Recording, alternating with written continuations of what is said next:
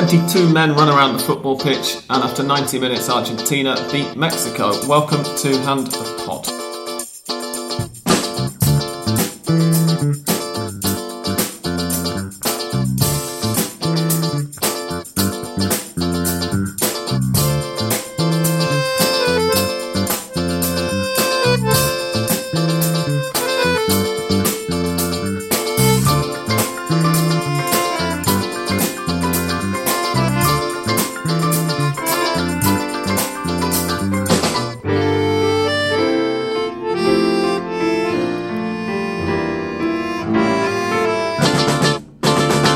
Ladies and gentlemen, boys and girls, welcome to episode 354 of Hand of Pod. I'm Sam Kelly. This week I'm joined by English Dan. Hello and welcome. And Andres. Hello and welcome also. Welcome back, gents.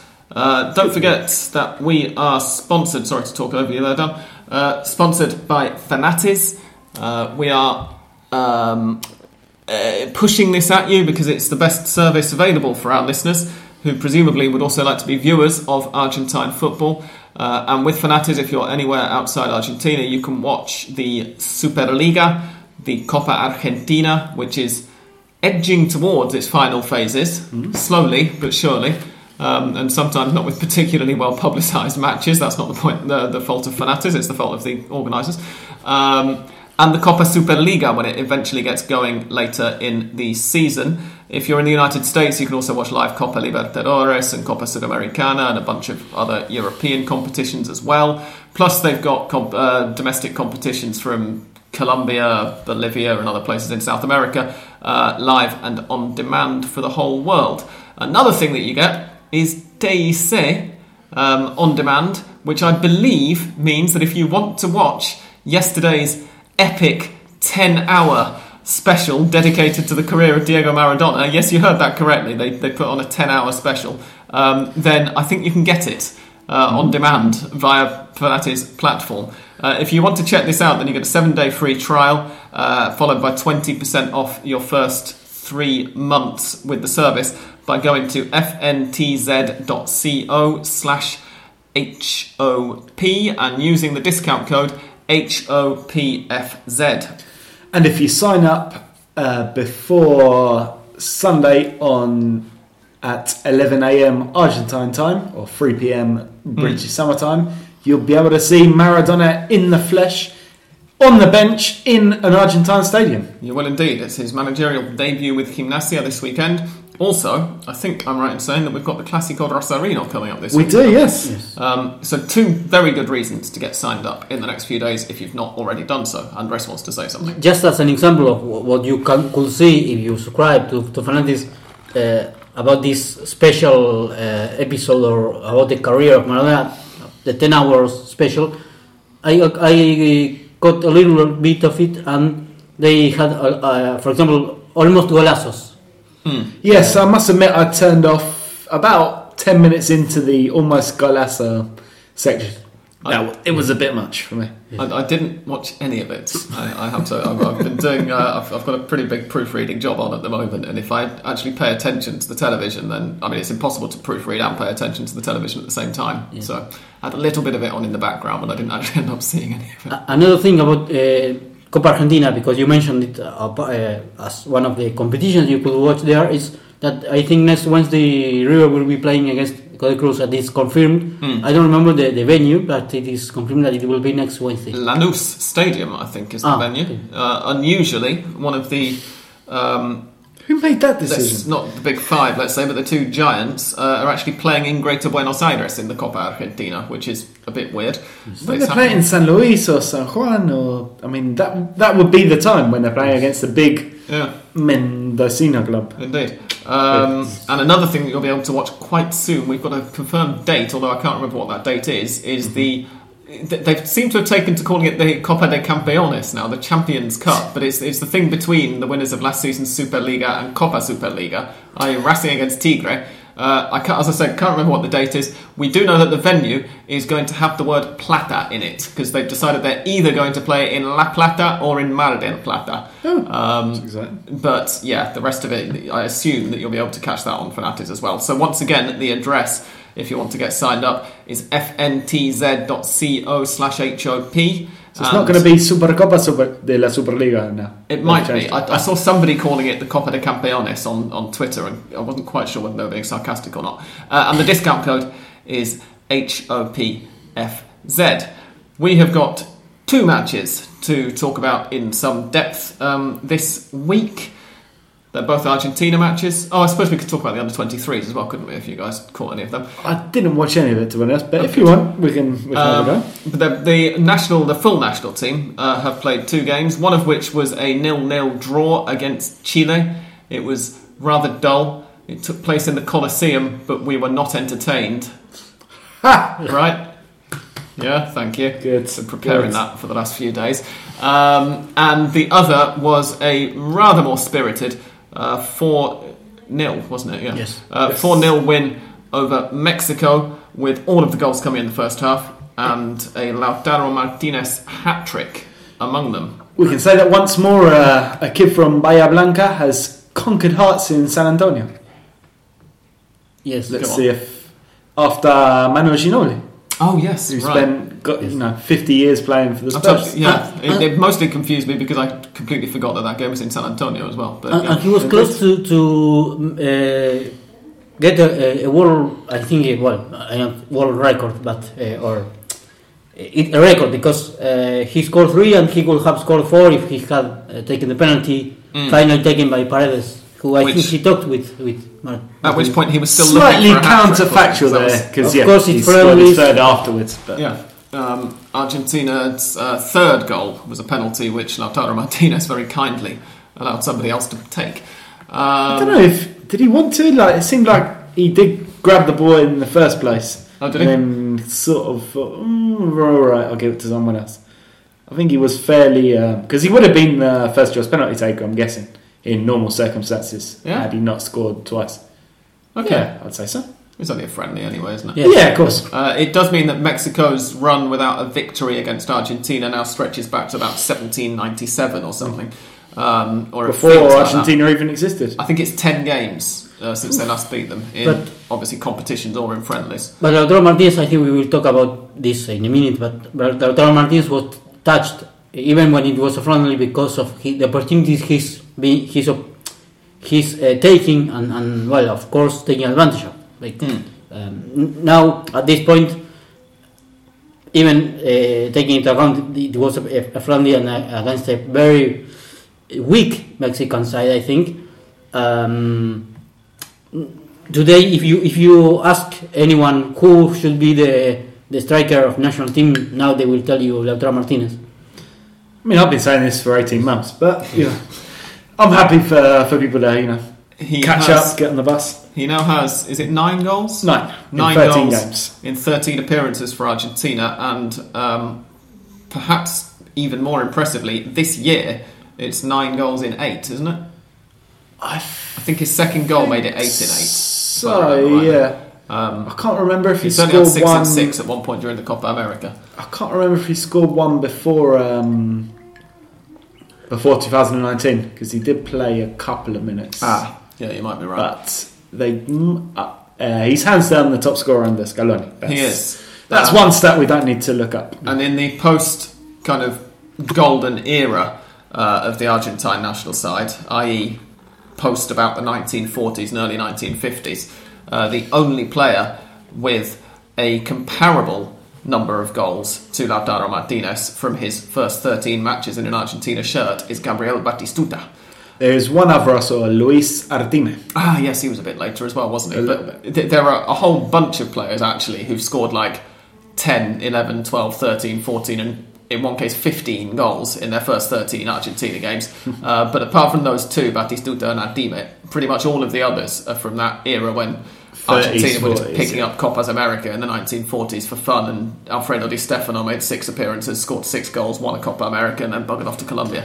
Indeed. So, yeah, it's epoch-making stuff from young Lautaro. On a more general note, I must admit I can't remember almost anything from the Chile game. Firstly, because it was a crap game. Secondly, because they put it on at some ungodly hour on Thursday night. I think it kicked off at 11:30. Right, this is the thing. If that happens in Argentine domestic competition, my Twitter timeline fills up with Argentines complaining about how South American, CONMEBOL or the AFA can't organise competitions properly. There are always delays to kick off and stuff. And yet it seems to happen every bloody time we see a friendly taking place in the United States. Yeah, I mean, I can sort of understand that game was it playing originally scheduled for 11 o'clock, and about, I think, a few hours before kick-off, they announced it was going to happen at 11:30 instead, and then it actually kicked off at obviously this is our time rather than local time, and it actually kicked off at about 20 to 12. Yeah, I mean, we'd have to ask Roger Champagne what exactly was going on. Similar with that. to Mexico's game, it was 11:10, I think, that started. Yeah, and that was also advertised as just 11 o'clock Argentine time kickoff. And yeah, one of the key takeaways from the Chile game was that a gentleman called Roger Champagne was the organiser. He apparently, thank you very much to Ursus Arctos for pointing this out to me on Twitter by sending me an article about it, got almost kind of hoodwinked into organising it by the AFA or by somebody or other when the original organisers pulled out. And he was told, it'll be a piece of piss to sell tickets here. It's an Argentina friendly. Lionel Messi will be involved. This was back in April, apparently, when he signed the contract for it. It'll be it'll be really, really easy. I've got some magic beans to send you here. So he took the job off, and then, of course, Messi got suspended and probably wasn't going to be involved in the friendly, even if he hadn't been suspended. No. And it turned out that actually you can barely break even. There was I put it on Twitter, and one of our friends who's a Peruvian correspondent got slightly offended, but it was a Copa Peru sized crowd very possibly in the Los Angeles Coliseum, which is quite a big stadium. It definitely wasn't a vintage game, we could say, although I think very good, right? Yeah, Champagne. I think that there were some things to learn from it. I mean, obviously it wasn't entertaining, but that doesn't mean that the managers can't take anything away from it. No, of course. And one of them, which we learned from that friendly, and then which we also was also on display against Mexico as well. And I think, in a way, is even more encouraging than Lautaro Martinez's brilliance. Is the solidity and the way that that midfield duo, I would say, of Leandro Paredes and Rodrigo de Paul, continue to gel together. I mean, they really came together as a unit during the Copa America.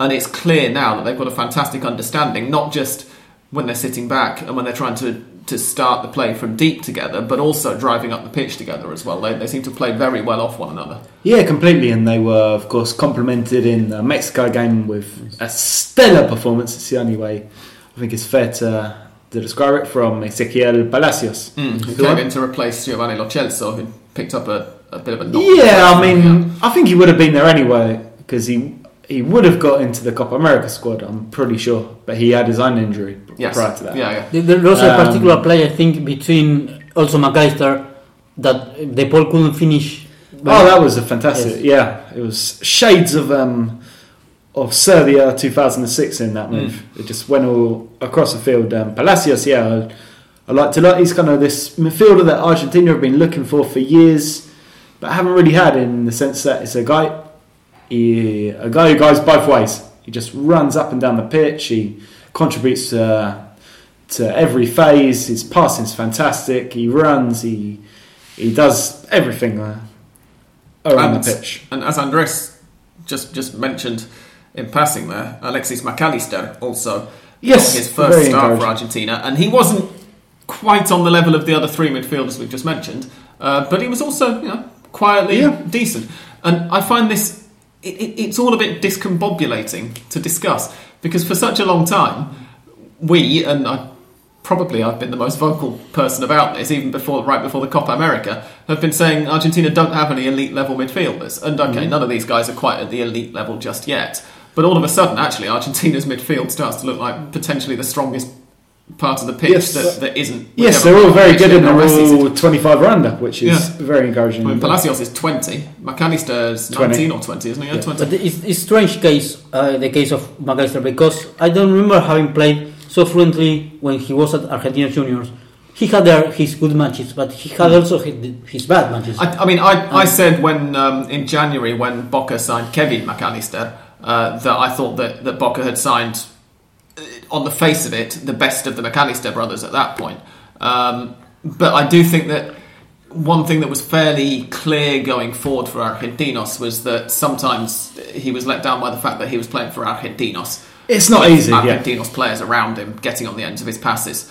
So I'm not too surprised that since moving to Boca, he's managed to keep up that level more consistently. I think he improved it even, not only maintain or keep. Definitely, yeah. I mean, he's really stepped up as well, which again is promising for the national team. I mean, if moving to no offence to Argentinos, but to a bigger team is going to improve his performances, then good news for Argentina. Potentially not quite such good news for Brighton, because I think Boca are probably a slightly bigger club than Brighton. Yeah, no offence now, but, arguably. Yes, Boca started, I think, buying or completing the buy of their transfers.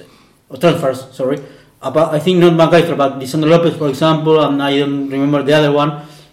Two players that for sure Boca will go for the option. When we say here.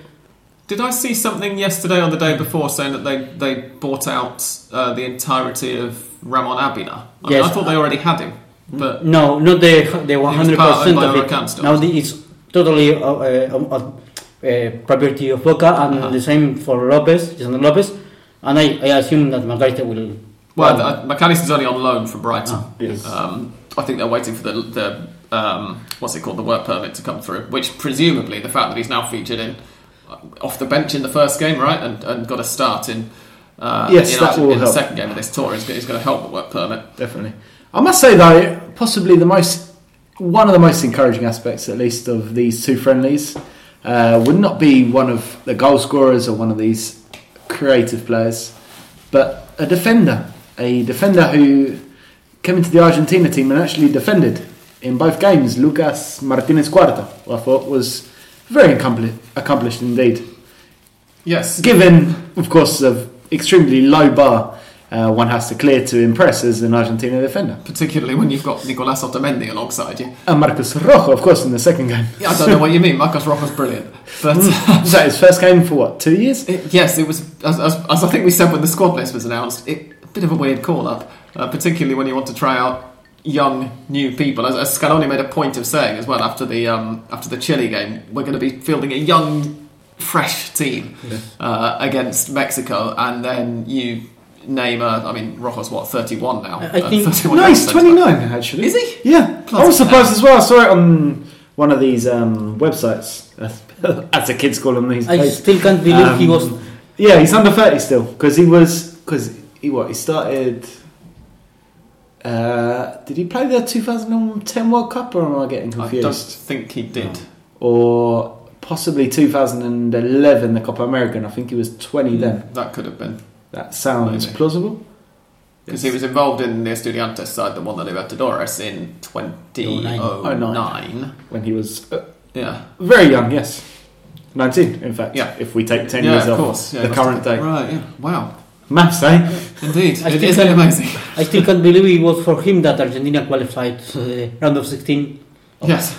Thanks to that goal, yeah. Yes. But anyway, yes, Martinez Cuarta I thought was very impressive at the heart of defence. And he's a strange one. I honestly thought, how long has he been in the River team now? 2 years? Yes, more or less. Yeah, two and a half. I thought that by now he would have taken the step up. It hasn't come quite yet. I know he's had injuries. Quite soon after those two. He's had injuries, that doping, suspension, and whatnot. Him, Palacios, Montiel, who I must say I'm still not convinced on the right of defence, at least for the Argentina team, but he's not a bad player by any means. Those three in particular might well be moving in December, right? Yes, it wouldn't surprise me. Well, Martinez Cuarta has been linked with Milan. A place where promising defenders go to die. Yes, indeed. Franco Armani also featured against Chile, which meant that there were 4 River Plate players on the pitch for Argentina, 4 current River Plate players. And when it happened, I was... it was Marchesín. It happened as a result of a sub, didn't it? Wasn't Marchesín played. Marchesín played? Yes, Armani didn't play. So hang on, but there were 4 current River players on the pitch at one point against Mexico after Palacios came on in the second half. We had Martinez Cuarta, Montiel, Palacios, and I'm sure there was somebody else, or maybe I got confused and thought that Andrada was playing. But when Andrea This- was this playing. isn't- Armani wasn't playing. Sorry, Now that's you're what I getting mean. even more Yes, confused. bloody hell, this is What's very going on? But This is going off the rails. when was the last time? This isn't a trivia question. I don't know the answer. When was the last time that an Argentine club had 3 of their current players playing for Argentina? It feels like a very long time ago. We'd have to discount As I those say, when I local came up with this question, yeah. I thought that it was 4 players, which is probably much more difficult to find. It's 3 probably happened during in the Copa local America. selecciones and whatnot. Oh yeah, but not counting them, like the actual proper full national team. I don't have an answer. And 2 in the World Cup because during the last 2018 World Cup there was Armani, for example, and Enzo Perez. Yeah. I don't remember for a local team or not national team from Argentina to have these things. But yes, 3 or 4 it's more strange even. Yeah. Stranger. I mean, Possibly- if it's happened in recent years, then it's going to be either River or Boca, isn't it? Yeah. Provided the players. But anyway, if you know, tweet in, write in, Why? let us know. Other high points, other low points. Were there any low? I thought it was pretty encouraging all round. Really. Well, yeah. Despite the I think all of dullness The low point was Mexico because they were pitiful. They were. They managed 1 shot, Yes. and that came in the 92nd minute. And was a fairly comfortable I think save. for Argentina was against Chile that they couldn't play very well, and it was. I don't think it's a classical like Scaloni said before the match, but it was known that it will be some talking there. It's not a classic goal, but Yes. there was obviously some needle there, wasn't there? Yeah, there was some bad blood. Yes, and that of course didn't let Argentina play the way that they did against Mexico, or even when Mexico being quite worse than Chile as a team. Strange because Martino, I think that has been doing a decent job so far, but apparently for Mexico was clearly friendly. Yeah, I think it was 11 games unbeaten for Martino as Mexico manager until that happened, Yes. which just made the performance all the stranger. But I mean, in terms of, obviously, we don't have a Mexico correspondent on here this evening, so we're not going to be able to go into too much detail. But the impression, that we get from down here, where we don't get to watch CONCACAF qualifiers, they don't get televised here, unfortunately, is that Mexico don't tend to really be tested in CONCACAF, especially when the United States are Rebuilding not be the calm particularly word. strong, Yeah. let's say, diplomatically, given that a very large number of our listeners are in the United States. Yeah, I think that's fair. Obviously, we all know the gulf in quality between CONCACAF and CONMEBOL, and it's a problem with Mexico that's been repeated over the years. They spend 70-80% of their playing schedules against CONCACAF teams, and they're miles ahead of pretty much every other team on the continent, and that's not always the best preparation for when you have to take the step up in quality, and It's not Celtic just in the against. Champions League, isn't it? Yes, That kind of why not? Yeah, phenomenon. or possibly I don't know, Auckland City in the Club World Club Cup or something like that. Yeah, But something along those lines. apparently there will be a tougher test in October. It will be or November that the Argentina will play Germany. That will be a great or greater, I think. Well, you say that, but Germany's results, Well, yes, of course. Well, we'll see. they're not doing great either. I still think they're probably a better team than Mexico. Yes. But we'll wait and see. They lost the last time, Find of out. course, in the 2018 World Cup. They did, that's Yes. true, yeah. Apologies to our Mexican listeners. Scaloni has said that he's going to take the next international break more seriously. After the Chile game and before the Mexico game, he actually said the results for this time don't matter so much, we just want to look at the players. Next time we'll be looking more to actually get the results and to start putting the team together ahead of the World Cup qualifying. Who else are they playing, by the way? Because there was this really weird thing last week when the Basque country announced that their friendly against Argentina had been cancelled. And apparently this was a friendly that the Basque country had announced the previous week. And Argentina didn't have a And clue what they were a talking bunch about. of Spanish media had asked the AFA about it, and the AFA had gone, nothing to do with Well- us, we don't know about it. It will be very difficult for him to take it more seriously because now I remember that one of the matches for next international break will be the 9th of October, and he won't be able to call up any River or Boca River Cup players, players, for example. This is true. Oh, okay. Because of the Libertadores. We'll have to bring Angel Di Maria back, I think. Fingers crossed that isn't going to happen. But we will have to wait and see. Do we have anything else to add in the first half? You wanted to do a very quick rundown of the under-23s, if I remember. I did, didn't I? What happened to the under-23s? I think they won 2 games fairly comfortably. I couldn't tell you anything about those. I actually had the television on for all of that game, but I can't remember how it went, and I can't find a thing for Argentina under-23s anywhere. I think they did. I couldn't catch any part of it, but I think they defeated Colombia 3-1. They started losing 1-0, of course, and then they got the 3-1 victory. Go on. If I am not wrong. So try and keep talking while I frantically here we go. They beat... No, that's Mexico again. So where's the... Oh, bloody hell. This app normally lists the youth national team as well. It's got the under-20 friendlies listed for other countries. Good. But I've not got Argentina's for something. This is an Argentine app. This is absolutely disgraceful. Honestly. Roma and Real Madrid played each other, and Roma won on penalties on the 11th of August, apparently. Oh, that was before the season started, wasn't it? That was ages ago. Yeah. Why is that showing up here? And then we have... No, it's not showing. Oh, bloody hell. Poland and Portugal under-20s played each other, and Portugal won 1-0. I can tell you that. I'm just going to Google it.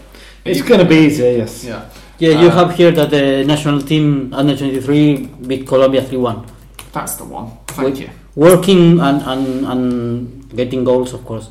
Was there another one as well? They played 2 games, I'm sure. Against Bolivia 5-0. I think we talked about that. That one I didn't bother watching. But yeah, the Colombia one happened, and they won 3-1.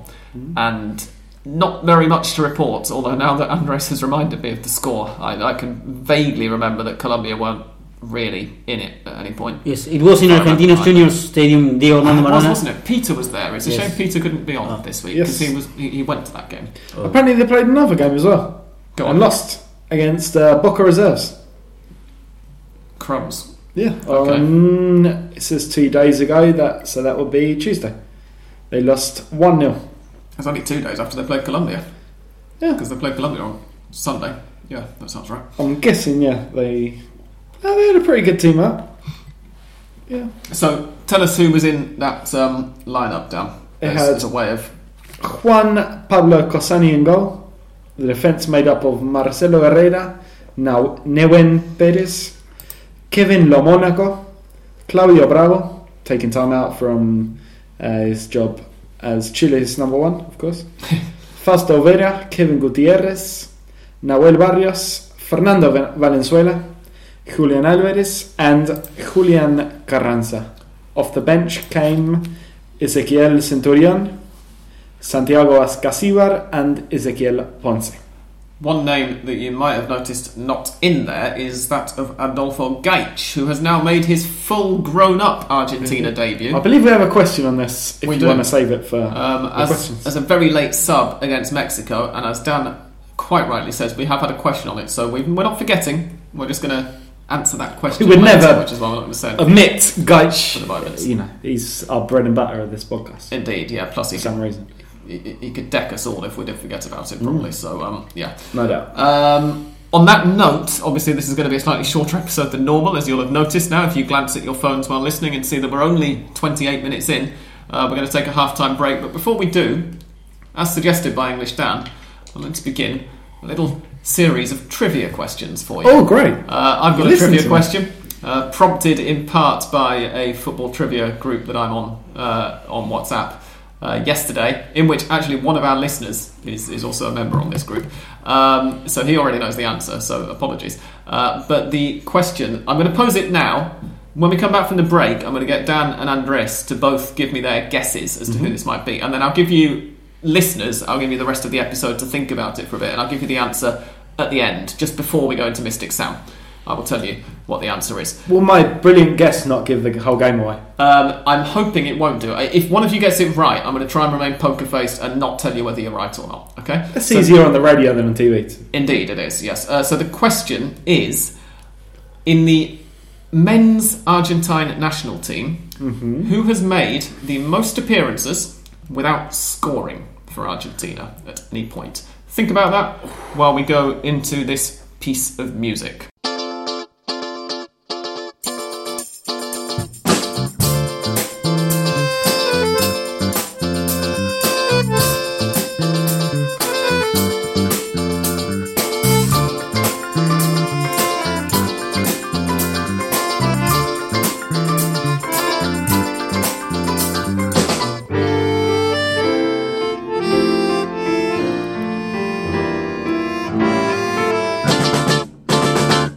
Welcome back. So, gents, your guesses, please, for the most capped Argentine not to have scored for Argentina. I would ask if it had to be an outfield player, but I have a feeling that this person would have more caps than the highest cap goalkeeper in any case. I can tell you that, in fact, the way that I originally worded it, the answer would be Sergio Romero. Yes. But, yeah, outfield players only for this question. Interesting. That's a fairly decent hint.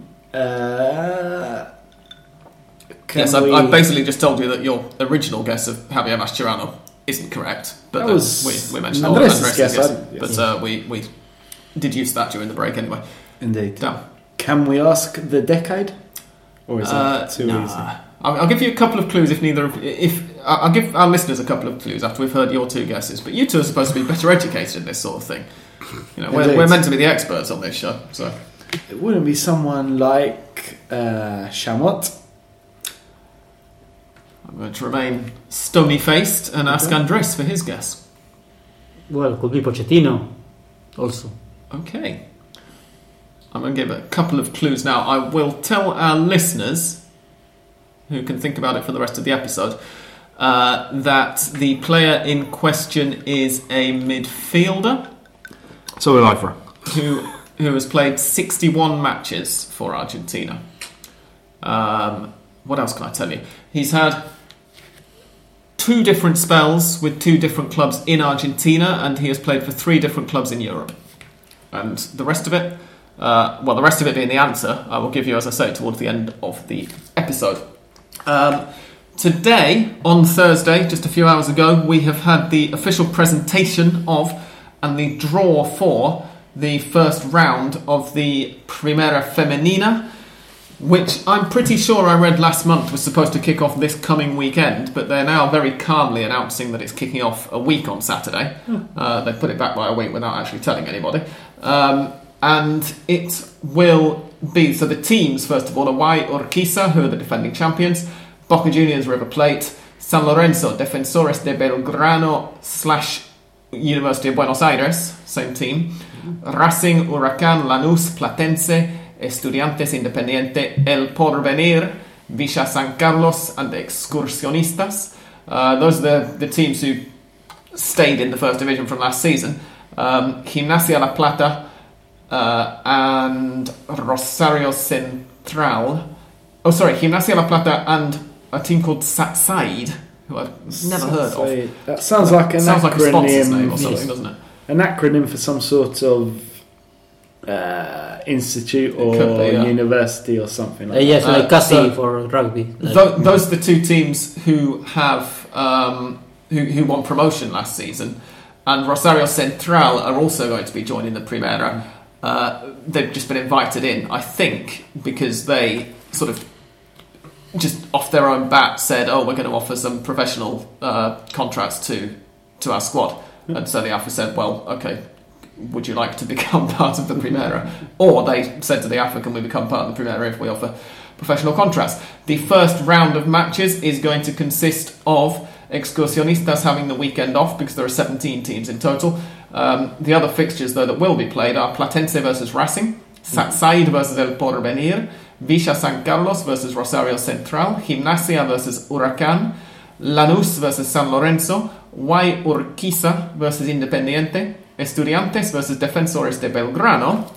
And what that means, if you've been listening carefully and ticking all of these off mentally as we go along, is on the very first weekend of the season, Boca Juniors host River Plate. Wonderful.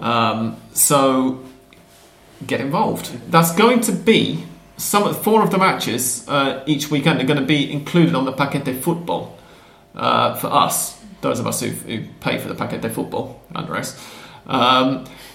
Which means that we'll be able to watch it as well. They announced this a few weeks ago. I would assume Boca River will be included in that. And because it's in the Paquete de Football, I have to confirm this actually with the guys at Fanatis, but it's possible that you might be able to get it on Fanatis. I'm not sure quite what the deal is there, whether they have just all of TNT Sports and Fox Sports Premium's coverage, or whether that's only for the full games and then they get the TIC as the channel that they have all of. I will try and find out, and if it is going to be announced, if it is going to be covered on Fanatis as well, then of course we'll let you know on next week's podcast. Would you like to know who's Satsaida? Yes, go on. It is the Sindicato Argentino de Televisión, Servicios Audiovisuales Interactivos y de Datos. So Please translate that on the slide for our listeners. The trade union for television workers. And audiovisual workers. Yes. Because apparently those are different things. According to the name of that. And data. So they should get some favourable press, we can imagine. Yeah, they'll be on every single weekend on the television. Yes. You would think. If they're not, then they're not doing their jobs properly. I don't think any commentator will say all the entire name. It's outside. Great shame if they don't, really. Anyway, moving on, we're going to preview the upcoming weekend of matches in the Superliga because we don't have any reviewing to do. There are no games for some reason on Friday evening. Are they not? No, I'm not sure why. The first game is at 1:15 on Saturday. But the two big games, we've already told you which games they are, really. We will take them in the order that they are played. And they're both played on Sunday. As Dan already mentioned, one of them is the 11 o'clock kickoff, and that is Gimnasia versus Racing. Now, that is a match that contains the reigning champions of Argentina, but let's face it, none of you are interested in it for that reason. No. Dan is, but barely. He's the only one.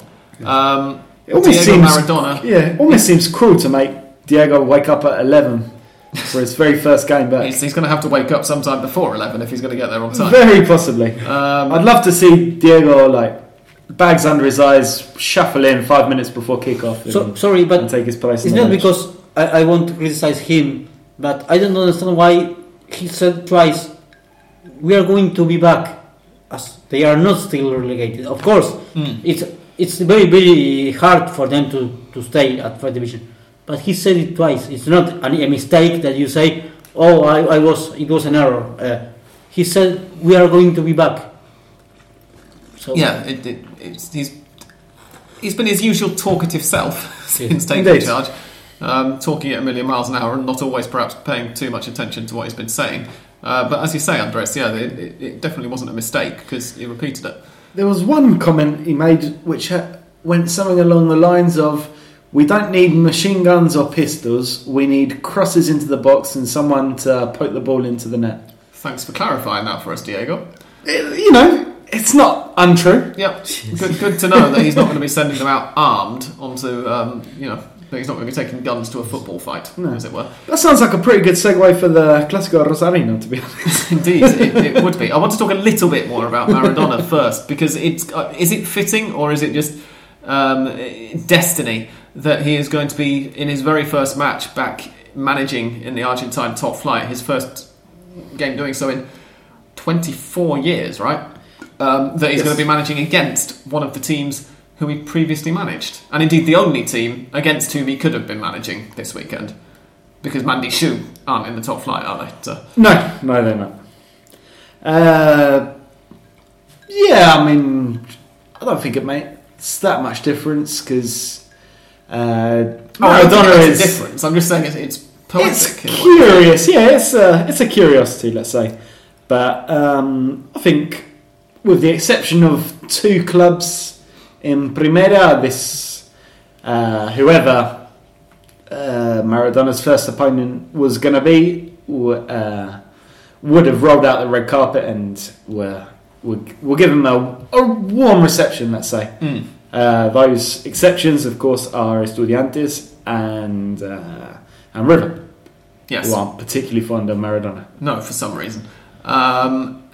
Since we last recorded, Gimnasia have had people queuing up around the block. Apparently they fielded one membership query from Canada or somewhere, didn't they? Kingston, Jamaica.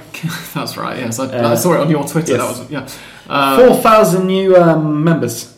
And they will be allowed to go to the game on Sunday. In spite of with which, like apparently, there are still 3,000 tickets to be sold for the game. Yeah. So if you're hanging around La Plata this weekend, try your luck. And I think we mentioned last week, right, that they could possibly look to change the venue to the Estadio Único. Although apparently it's going to be in the Bosque. It's going to be in the Bosque because Maradona insisted it had to be in the Bosque. Oh, good for him. Because it's their home stadium and that's where they belong.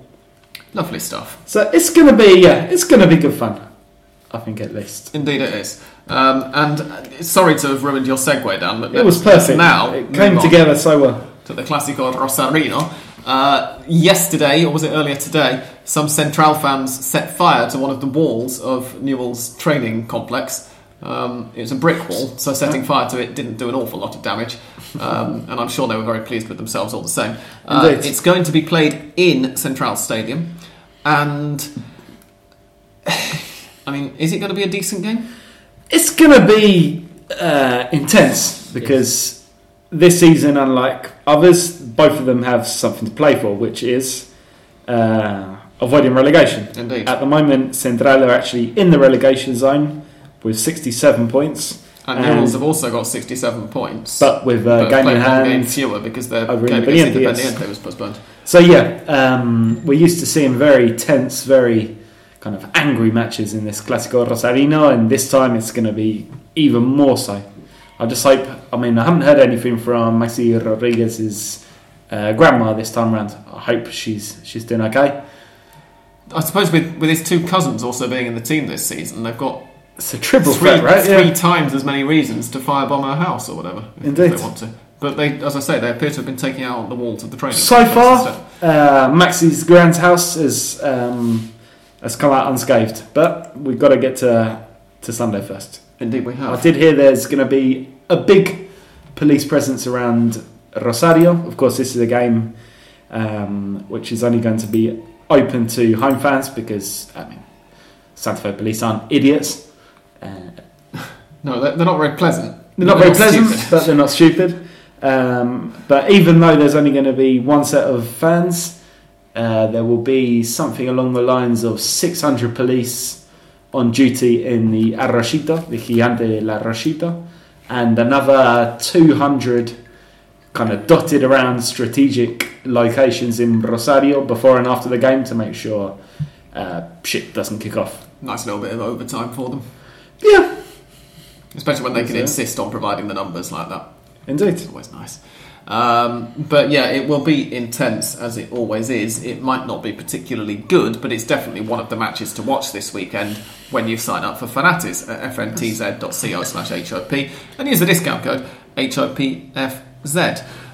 The other main contenders, let's just remind ourselves, shall we, of who the current leaders in the title race are. San Lorenzo have 13 points, Boca have 11, Talleres, Lanús and Patronato, bizarrely, all have 10.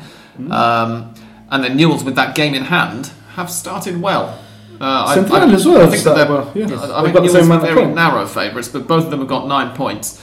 Arsenal and Argentinos also have 9 points. So the other teams in the title race then, Arsenal actually kick things off. They're at home to Unión. In what I would say should be a fairly dull Arsenal win, but of course they are 2 games without a win because they won their first 3 and then haven't won since. In fact, they've lost both of them since, haven't they? To San Lorenzo and somebody else just before the break. San Lorenzo are visiting Colón, which should be an interesting test for them. River, who are not among the teams in the front runners that I've just mentioned, but we're going to talk about them anyway for just a second, are away to Huracán in an all Buenos Aires tie. Where are Boca? Boca are hosting Estudiantes. Is there going to be any Maradona banter in that match, do we think? Possibly, given that he's just taken charge of Estudiantes' rivals? Maybe. Probably not, but possibly.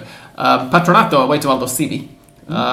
So yeah, there are some interesting fixtures. Obviously, we'll get Mystic Sam in a few minutes, and you'll hear what I think is going to happen in each of these. Independiente Lanús, to me, looks like, as a neutral, one of the more obviously attractive fixtures, let's say, of the weekend in footballing terms, rather than what in Spanish we might call morbo terms. Indeed. Do you think if Independiente lose that, Sebastian Becasese might be looking for a new job, or is it a little bit early still? It's too early, I think, but clearly the Independiente aren't playing the way that the expectations were before he signed up. But yes, I think it's early still for him to resign or to be sacked. Mm-hmm. Yeah, it feels like it should be a bit too early still. But then we've already had, 4 or 5 coaches given the boot already? Yeah, Crespo's gone. Maradona's come into Gimnasia. Oh, yes. Crespo's gone and been replaced, by the way, with Julio Cesar Falcioni. As we exclusively revealed last week on Hannah Pod. Yes, before it actually happened. We just said, it'll probably happen. And then it did. So, you heard it here first, even though we were joking. At first it was beyond parody. At first it was a rumor that he will be more the sports director, or what we call here the manager, which is not the manager in English. But finally he will be the coach, the head coach. Yeah. His voice is absolute. I mean, it was never great at the best of times. I know that he had surgery on his throat last time he was Banfield manager, but I was under the impression that the effect that it had on his voice at the time was going to be temporary and was going to heal. But God, in the unveiling, his voice was absolutely screwed. Poor lad. Anyway, listeners' questions. So moving on.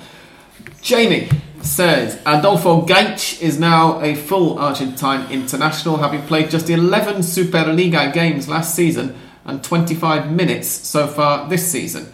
Do you think he deserves to be playing for the Selección already, or is Scaloni getting a bit trigger-happy with caps? That's a little bit misleading, because while he hasn't played that much for his club, he has played football in 2009, and a lot of international football. He played the 2019. What did I say? 2009. Whatever. When he was about 10 years old. Indeed.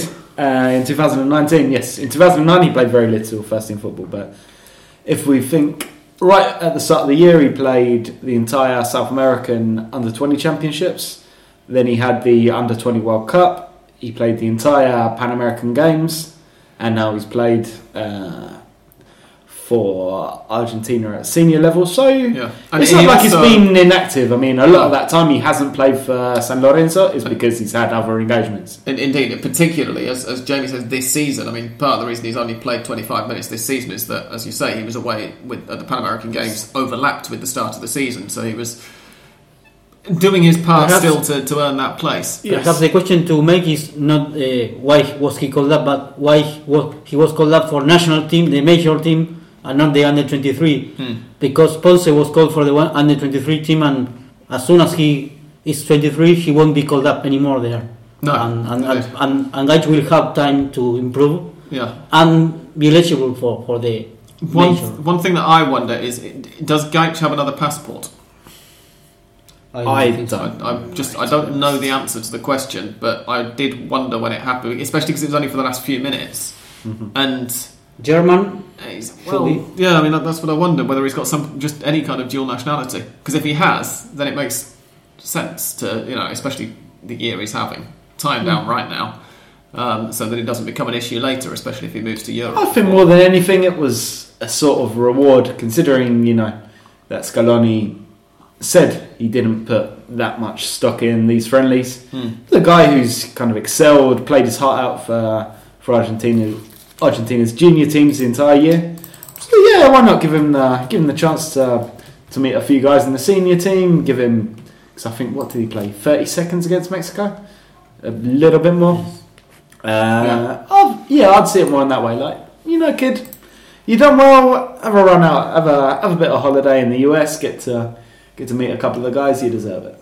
Maradona has also apparently inquired as to his availability and has been rebuffed by San Lorenzo, unsurprisingly. Is that his plan B after Dani Osvaldo? Presumably so. Yes. Apparently, at least according to his Wikipedia, which is obviously always the most reliable source to go to, of course. Gaich does not have another passport. He's only Argentine, so that wasn't the reason. It was indeed a reward. So well done him. He's earned it, in my opinion. Yes. Anyway, this thing of players being called up for national team, having played very little in their teams, I think it's not that surprising. we have to of course recall perhaps a single case with Mascherano, who we always say that he was called up for national team before playing in the preferred division for River, but it's not a lot of cases that there are to mention, but you have that there one. Mascherano and Emmanuel Mamana, I think, was the next one that it happened with. Yes, I remember that. Yes, before the 2014 World Cup, because somebody got injured right before the friendly. Arch Bell says, is Becasese ever going to give the Pibes a shot at Independiente? Maybe. If he is, then he's not being particularly proactive about it, is he? No. I mean, it's a little uninspiring, and I have to admit, I assumed when they named him that he was going to. Rather more. I mean, you can understand him not doing it Defensa y Justicia, where the team is largely made up of players on loan or coming in on short-term deals from elsewhere or whatever. But one of the teams with a really decent youth academy, and you do wonder. We mentioned just a few minutes ago that he might be under some pressure. Whether that could be eased, even without any real improvement in performances, if he was playing some of the kids from time to time. I mean, I must admit, I don't know if Independiente's kids are any good, if they have some promising players there. I mean, they can't be any worse than... They can't be any worse, yeah. But it's something that happens a lot amongst the biggest teams. I always go to the example of Racing. I think their first team that took the field last week or the week before, as it may be, against Godoy Cruz, they had an average age of something ridiculous like 32 for the first 11. Wow. So yeah, it's a problem. It's something that we usually go back to, that you need to get results in Argentine football more than anything now. If you've only got a league made up of 23 games, and it's almost kind of too much of a risk to play these youngsters if you've got older players in the team who have bigger salaries and whatnot. Yeah, 31.7 apparently, according to SofaScore, has started listing first 11 average age and first 11 market value.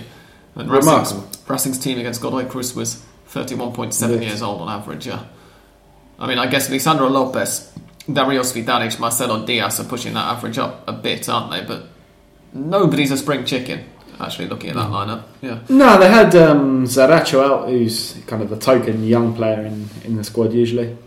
But yeah, It's something that doesn't happen a great deal. I mean, if any team can avoid it, they do avoid just playing young players. But when the results, you're not getting the results, I don't think it's time to put kids all in a sudden. It depends. Sometimes a coach will just get desperate, chuck in 5 kids and it'll work. But it's either, unless they get really desperate, that doesn't happen. No. Perfect Tommy says, how did you spend your international break? Pretty much the same way as I spend most weeks, to be honest. Working, taking care of a little kid, trying to sleep whenever I can. Maybe watching a little less football than usual, but that's about it, really. I had a very pleasant weekend doing stuff with my girlfriend. Oh, wonderful. And also writing a pub quiz, doing a bit of proofreading, and watching tennis. I watched both of the US Open singles finals. Oh, did you? Which I don't normally get to do. The men's one is normally on the second Monday of the month, which coincides with the pub quiz normally. And they've moved it now, so it was on Sunday, so I got to watch it. Isn't it always on Sunday? I thought it was only on Monday if it overran. No, well, for the last few years, it's always coincided with the pub quiz. I remember always having missed it. Is that right? They always put it on the Monday night. And this, they might have moved it last year, but certainly, if not last year, then this year they've shifted it to Sundays, which is nice. There you go. Andres? Yeah, I used to watch some US Open matches, especially the Schwartzman, Argentinian, Diego Schwartzman against Nadal. Then some of the final between Nadal and Daniil Medvedev, the Russian guy. And I unfortunately missed the Argentina against Serbia game for basket. We've also had the Basketball World Cup to keep us occupied this week. Yes, last week or 2 weeks. Those of us who get up in the middle of the night. I mean, for me, it's the middle of the night. Yeah, I've been struggling too because I do, in fact, get up in the middle of the night and then need to sleep until about 11 each day. Well, for normal people, it's time to get up and. Sorry, no. Normal people can watch a bit of it with breakfast before they go to work. That's what I've heard. Indeed. Yes. Ronnie Mazumda says, Scaloni's team worked well sitting deep. Do you feel that bringing Messi in will change that particular style where the team's strength is defined by their best players' ability to attack and create rather than hitting as quickly to the other box as soon as a break happens? Or when a break happens. I'm sorry, Ronnie, but I'm slightly confused by the wording. But I don't think that bringing Messi into that team is going to result in a dip in performance. No. And frankly, if you're saying that Argentina, under Scaloni are playing largely on the counter, that's not that different to how Barcelona are playing at the moment. I mean, I know that a lot of the last 5 years almost, yeah. I know a lot of Barcelona fans aren't particularly happy about the way they're playing at the moment, but it's not as if Messi isn't used to that. And in fact, I'm starting to wonder now whether, given what we were saying about Argentina's midfield earlier, whether they might be in a slightly better position to get in the ball, ironically. Yeah, I mean, the big problem for Argentina over the last few years is that they've had a team which was essentially too slow to play on the counter. Now it seems that they've got a little bit of pace in that team and they can get the ball forward quickly. And there's no reason why Messi can't play like that. It's, as Sam rightly says, it's how he's played a lot of matches over the years for Barcelona. Of course, Messi will be in and Dybala out, I think. And the thing to see there is whether Paredes and De Paul will continue with that circuit that you mentioned, which is fluent, or they will change their, of course, and pass the ball to Messi just rapidly. I think it will be. I mean, I think that the evidence of the Copa America, when Messi was involved with the team, suggests that they were starting to develop this partnership then, and so I think that they can develop nicely together with him in the team. Obviously, we're not going to see him in the next bunch of internationals either. We'll see him in the new year. By the way, the Paredes and the Paul pair of midfielders. It's all credit to Scaloni, I think, because of course it's the lack of experience is important, but at this time I think they are friendlies. It's okay that we can take that. Yes, Argentina will win things with this team, but it's important to see things that he's doing and are good for the team. Yeah, and David Novashevsky has the final question for us this week. He says, what did Scaloni do differently against Mexico? I assume he means in comparison with the Chile game. I wasn't able to watch, but it wasn't as if that was a weak Mexico side. 4-0 at half-time is no joke. Part of it, as we mentioned, is that it was a very... I mean, on paper it wasn't a weak Mexico side, but on the pitch they played as if they were a weak Mexico side. And some of the changes actually were sort of enforced because, as we said, Lo Celso... picked up an injury, so he had started against Chile. I don't think he was bad against Chile, but he wasn't as up for it as Palacios clearly was to try and prove a point. And I wonder whether that helped with it. And also just the defence, in spite of the presence of Marcos Rojo, seemed to be a little bit happier with playing the ball out. It was just a bit more coherent, building from the back. It was helped by, as we say, a pathetic Mexico performance. Yes, most definitely. But the attacking shape was different as well, wasn't it? Because against Mexico, Lautaro was up front with... Was Dybala starting against Mexico? Yes. Yeah. And with McAllister and the other three that we've already talked a lot about behind them in midfield. And against Chile... Remind me how the attack lined up against Chile. God, Lautaro was playing. Dybala, I think, was in there as well. And oh Christ! give me a second. See, this is how memorable that Chile game was. Well, when we say it wasn't a classic, we're really not kidding. Oh God, this is. Oh, okay, that's not Argentina's most recent games that I thought I was going to on the app. It is Argentina's most recent games, but they're not mentioning friendlies. So, give me a second. Leagues, world, international friendly games, matches. Right, Argentina are Argentina-Chile. So the lineup for Argentina-Chile was with it was a 4-3-3. Martinez, Dybala, and Joaquin Correa. Oh yes, who did a couple of interesting things, but I don't. Yeah. Yeah. I think the motivation was. It appeared to be the biggest difference to me. But Lo Celso was sort of a little bit umming and ahhing, and Correa, as Dan says, wasn't bad, wasn't great. And also, I mean, credit to Chile as well. Chile are a better team than Mexico. They're very strong at the back. They don't give many goals away. It was, as we said at the start, it was a very dull game to watch as fans, but that's not to say we couldn't learn anything from it. And so I just think that ultimately they were playing a different team. They were playing a weaker team. Yes. And that's the biggest difference. We're going to do Mystic Sam now. I forgot to ask for any challengers, so I'm going to be doing it on my own. But if you want to play against me in your head, then you're more than welcome. But before we go to Mystic Sam, I'm going to reveal to you, if you've been thinking about it all episode long, or the second half of the episode, Argentina's most capped outfield player to have not scored for Argentina. Stop doing that, Dan. It's a drum roll. Yes, I know this, but the microphone doesn't know that. It will affect the sound levels. Argentina's most capped player to not have scored for Argentina from an outfield position was 61 appearances. Mm-hmm. In joint second place with 60 each are Roberto Sensini and Jorge Olguin. Oh, I said Sensini. 60 matches, no goals, but 61 games without a goal, and he could still add to it because he hasn't actually retired yet. Mm-hmm. Although I'd be, given what we've said about the midfield in this episode, I'd be quite surprised if he plays another game for Argentina at this stage.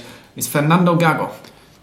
I got Gago from your description earlier when you said it was a midfielder and a couple of the other things you said. Of course you did. I did, I swear. No, when you said 2 teams in Argentina, 3 in Europe. Yep. Currently, of course, with just starting his second spell at Vélez and having returned from injury very recently.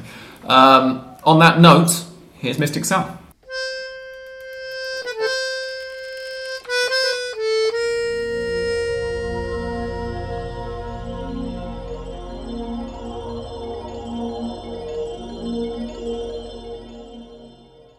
Okay, as we said earlier, there are some interesting looking games this weekend. I think lots of them are going to be away wins. I've just scribbled down my predictions and now I'm looking at them and wondering if I've predicted a few too many away wins actually.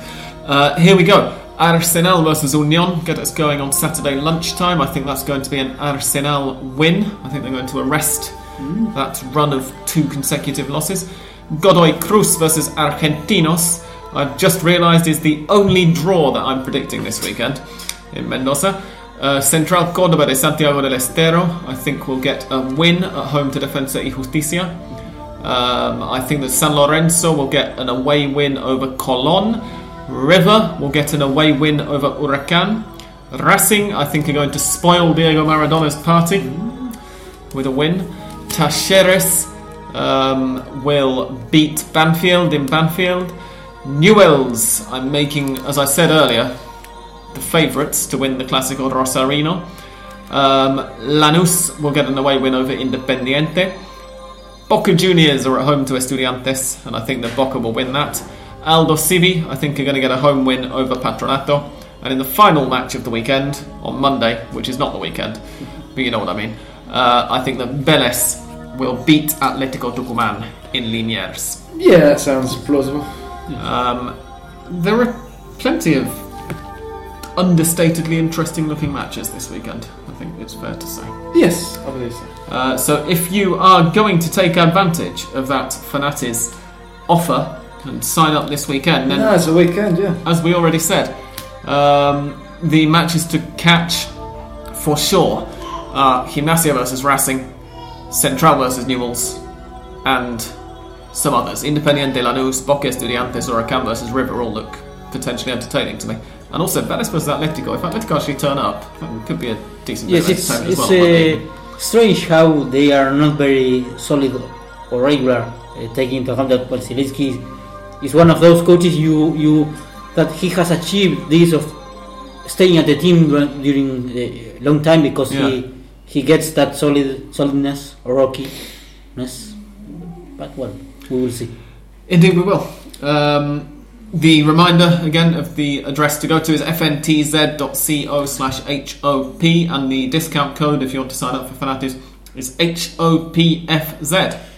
We should also say thank you very much to our wonderful Patreon supporters, Patreon patrons, who will shortly be getting a lovely new Hand of Pod Extra. You get plenty of extra content each week.